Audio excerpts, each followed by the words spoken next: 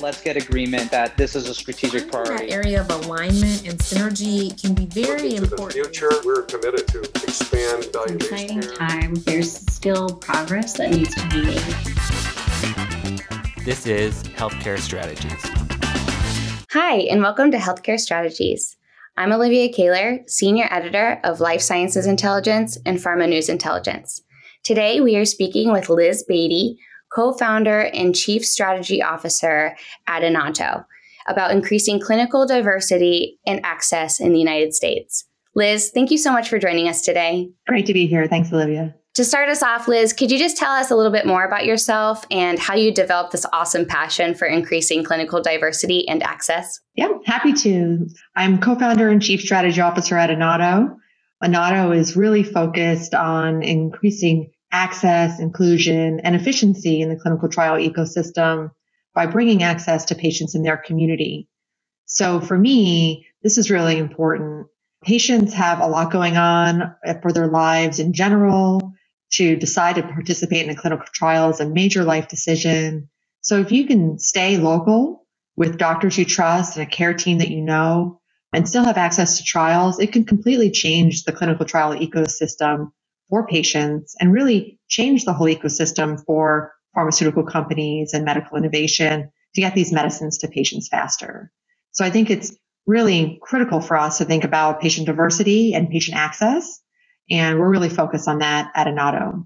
And Olivia, to give you a little bit more about what we do at Inato, we're really focused on flipping the model and letting the community research centers and sites really decide for themselves what's the right trial for them and their patients. And we've built this two-sided platform for sites to really be able to decide, actually, this is the right trial for me, instead of waiting to see what feasibility questionnaires come from the sponsors directly. And this really changes the dynamic for community research centers to make sure that they can participate in the right trials and bring that access into their community for the patients so that people don't have to travel long distances or leave their trusted doctor and care team to be a part of clinical trials. Awesome. Great. Thanks for sharing that. We're just going to jump right into our questions. What factors do you consider when selecting community sites for clinical trials to ensure they are diverse and accessible? Yeah, so what's really interesting about our model is that we're flipping the model completely for clinical research sites. So we don't need to come up with the factors. Sites can actually come and decide for themselves what trials are the right fit for them at the right time for them and their patients. So this is a really new model, a different way of solving historical problems in industry. As you think about where we've gone in industry, and I've been a part of the clinical research ecosystem for a very long time, we've seen that access to patients has been on the decline.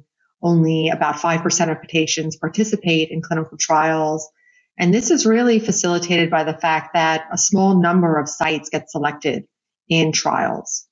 So when you think about how do you change this, flipping the model will really change the dynamics and allow sites to be part of the right trials for them and their patients and really change the way that research is conducted today. So we're really about bringing that right trial at the right time into the community setting and letting the sites then decide which is the right fit for them instead of us being the ones that decide through the feasibility process in traditional ways of doing research. Yeah, it's really cool to see this process be so innovative on your end. Thanks for sharing that. How do you ensure that the community sites have the resources and the capacity to conduct the clinical trials that they need effectively? Yeah, so the platform enables sites to really showcase their unique capabilities. And then we work with them really hand in hand to make sure that they understand up front what the needs are for the protocol, understand what the requirements are, and that they meet those requirements right up front. What we've learned from sites is that they spend a lot of time trying to find trials. And if we can make this process easier for them and have that right trial at the right time be presented to them through our matching process and our platform, this could really become much more efficient and effective for sites through this process. So what we do is we have sites with different level of experience come into the platform based on their unique capabilities and staff and current trials that they have underway. We can then match them for additional trials that would be the right fit for them to participate in. So it's really putting the site again in the driver's seat to say, based on my needs, so the patients that I'm trying to serve, the capabilities I have and the staff I have today, what are the right trials for me to participate in next?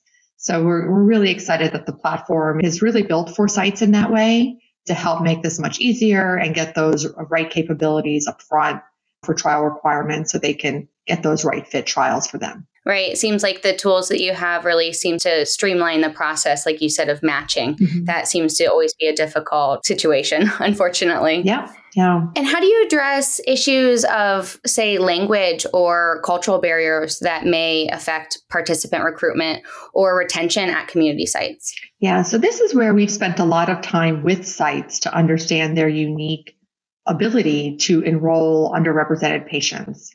And what we've heard from community centers is it is very specific. Each site sees certain patients based on their own staff, the languages they speak, their community outreach programs that they do holistically. And it's not based on necessarily just your location. So I know a lot of people think we'll go to the census data, we'll find where the patients are, we'll place sites in those areas. But oftentimes they find that those centers don't actually see the patients. They're actually being seen by other doctors that they have relationships with and trust. So what we do is really showcase those unique relationships and the staff and languages that are spoken at the community centers so that you can have really high confidence when you select one of these sites that they actually see these patients, they have relationships in the community with these populations, and they'll be effective in really bringing these patients into your clinical trial. And this is really what changes the dynamic and allows the community sites to really showcase those unique capabilities to support diversity and inclusion. Yeah, thanks. That's a great explanation. I do have a follow-up question, though. Language may not be a barrier, but maybe rural areas. How do you address that? I know, it may be 2-3 hours for someone to get a clinical trial site. So now that you're bringing it to them, how do you address this? Yes, so we actually have sites well represented in our platform across the United States. And when you think about traditionally where a lot of trials are run, it's on the coast. So people predominantly pick sites on the coast. They know that a lot of the major metropolitan areas. However, there is quite a few, opportunities for us to go into more rural locations and support those patients who are seeking care. We find in these rural locations that these centers already have the right mechanisms and processes in place to support patients who have to travel a long distance. So if you pick sites that already support patients in rural locations, they already know how to do the correct follow-up and support services that these patients need, even if they have to travel a long distance. And what we've learned from talking to our rural centers is that these patients are already traveling to them for their regular standard of care. So they have the right hours, they have weekend appointments, they have even virtual care options for patients for follow-up visits that maybe we don't need in other centers where patients are more co-located close to the location of the center.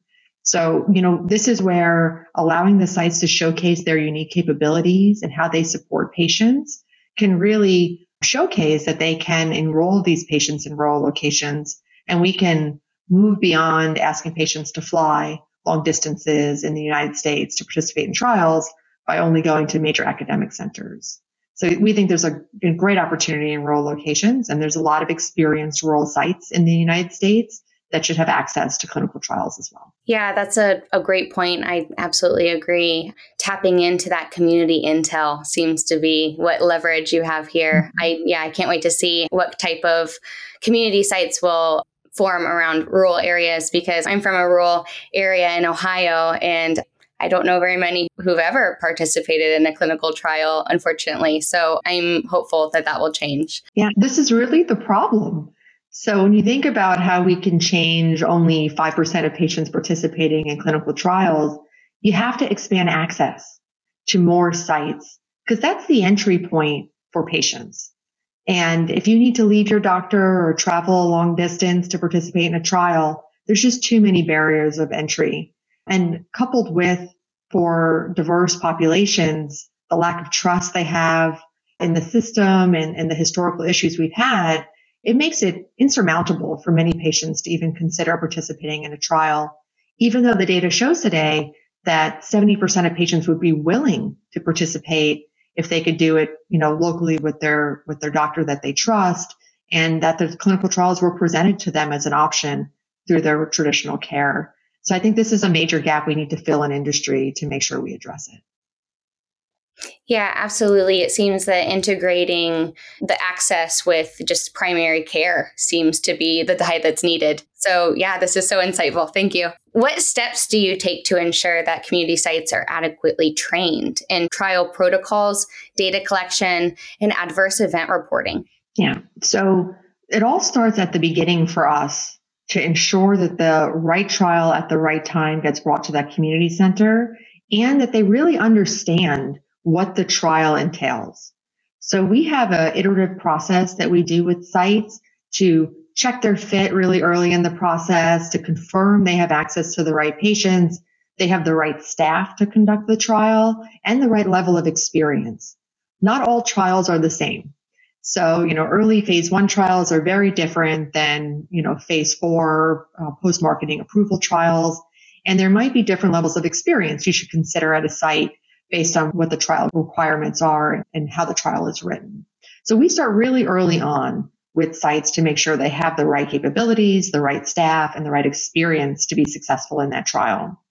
And then along the way, we have a site partnership management team that works hand in hand with the sites all the way through enrollment to make sure if there are any troubles or issues that they have, that we can advocate for them and help them through those processes and make sure that the quality of the sites that are coming from the community is very high, because we recognize how important quality is for our sponsor collaborators, so the pharmaceutical companies and CROs out there.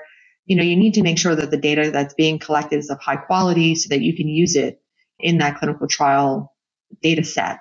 So this is a really important part of the work that we do, and we stay with the sites all the way through to make sure they have the right understanding of the protocol, that they're able to execute against the protocol, and that they're successful for that trial. Thank you. For your principal investigators, you're talking about how important community ties are. How does the principal investigating work? Do you bring someone in, or is that already someone who's close to the community? Yeah. So all of our sites that we partner with through the Inato platform are research experienced. So they've at least conducted a trial. Okay. And they have the principal investigator and staff needed for that particular trial. Okay. Now, some of our sites are very experienced. Some of our sites conduct upwards of 15 trials a year, and some are more, learning about the clinical trial process and expanding their reach in this area. What we find is, though, all sites in the community, beyond the academic centers is how we define community centers. All of them have this challenge of having a steady flow of trials for their patients where they can identify the right trials at the right time and have those trials available at their center. So this is really where Inato comes in and allows them to see many trials to pick from, to pick that right trial for them and their patients, and ensure that they can focus on patient care instead of trying to identify that next trial for their center. I see. And what steps do you take to evaluate the effectiveness of your efforts to improve diversity and access through community-based clinical trials? Yeah, so this is a really important part of our model where we stick with sites all the way through, like I said, through enrollment, and we actually close the loop with them on their performance. So we early on through this iterative process come up with what level of commitment they can make to overall enrollment as well as to bringing diverse populations into the trial. And then at the end of the enrollment period, we actually do a review of how well did it go? Were they able to deliver on those performance goals we set out together? And this becomes part of our process to build trust in the community centers that we work with and recommend to sponsors, as well as to help them build their own credibility in the platform so they know for the future which trials are the right fit for them.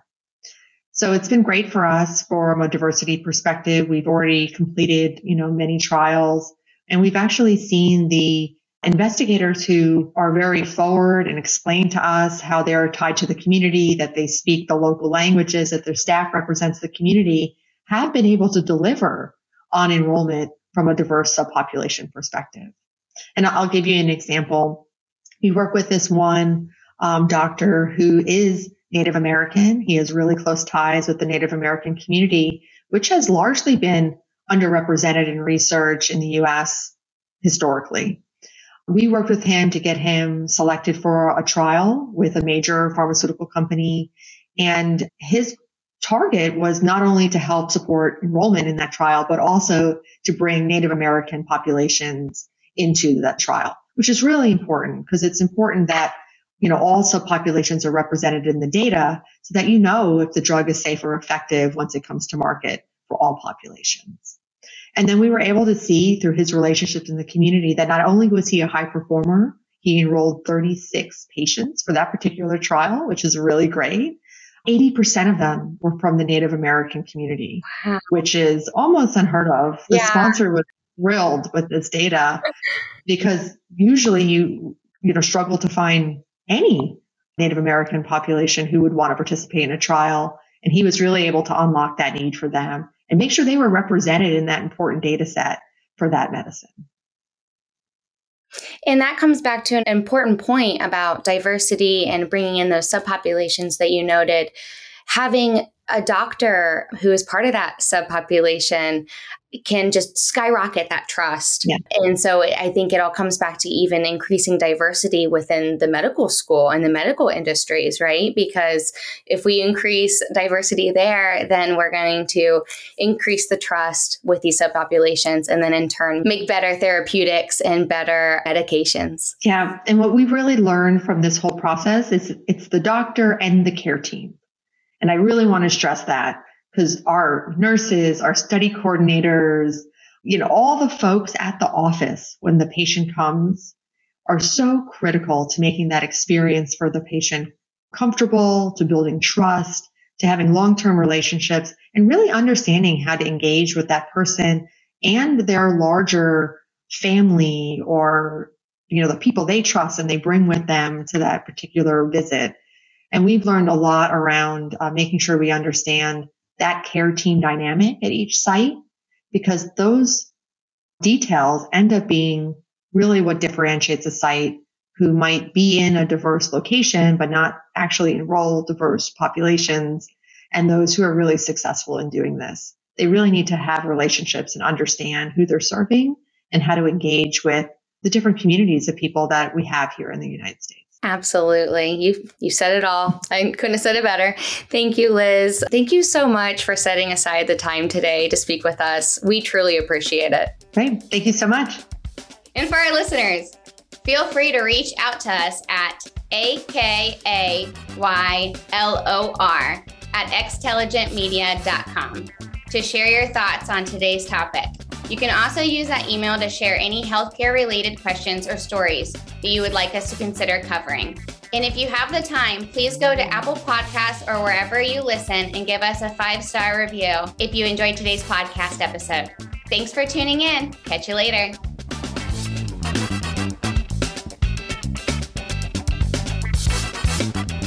This is a TechTarget production.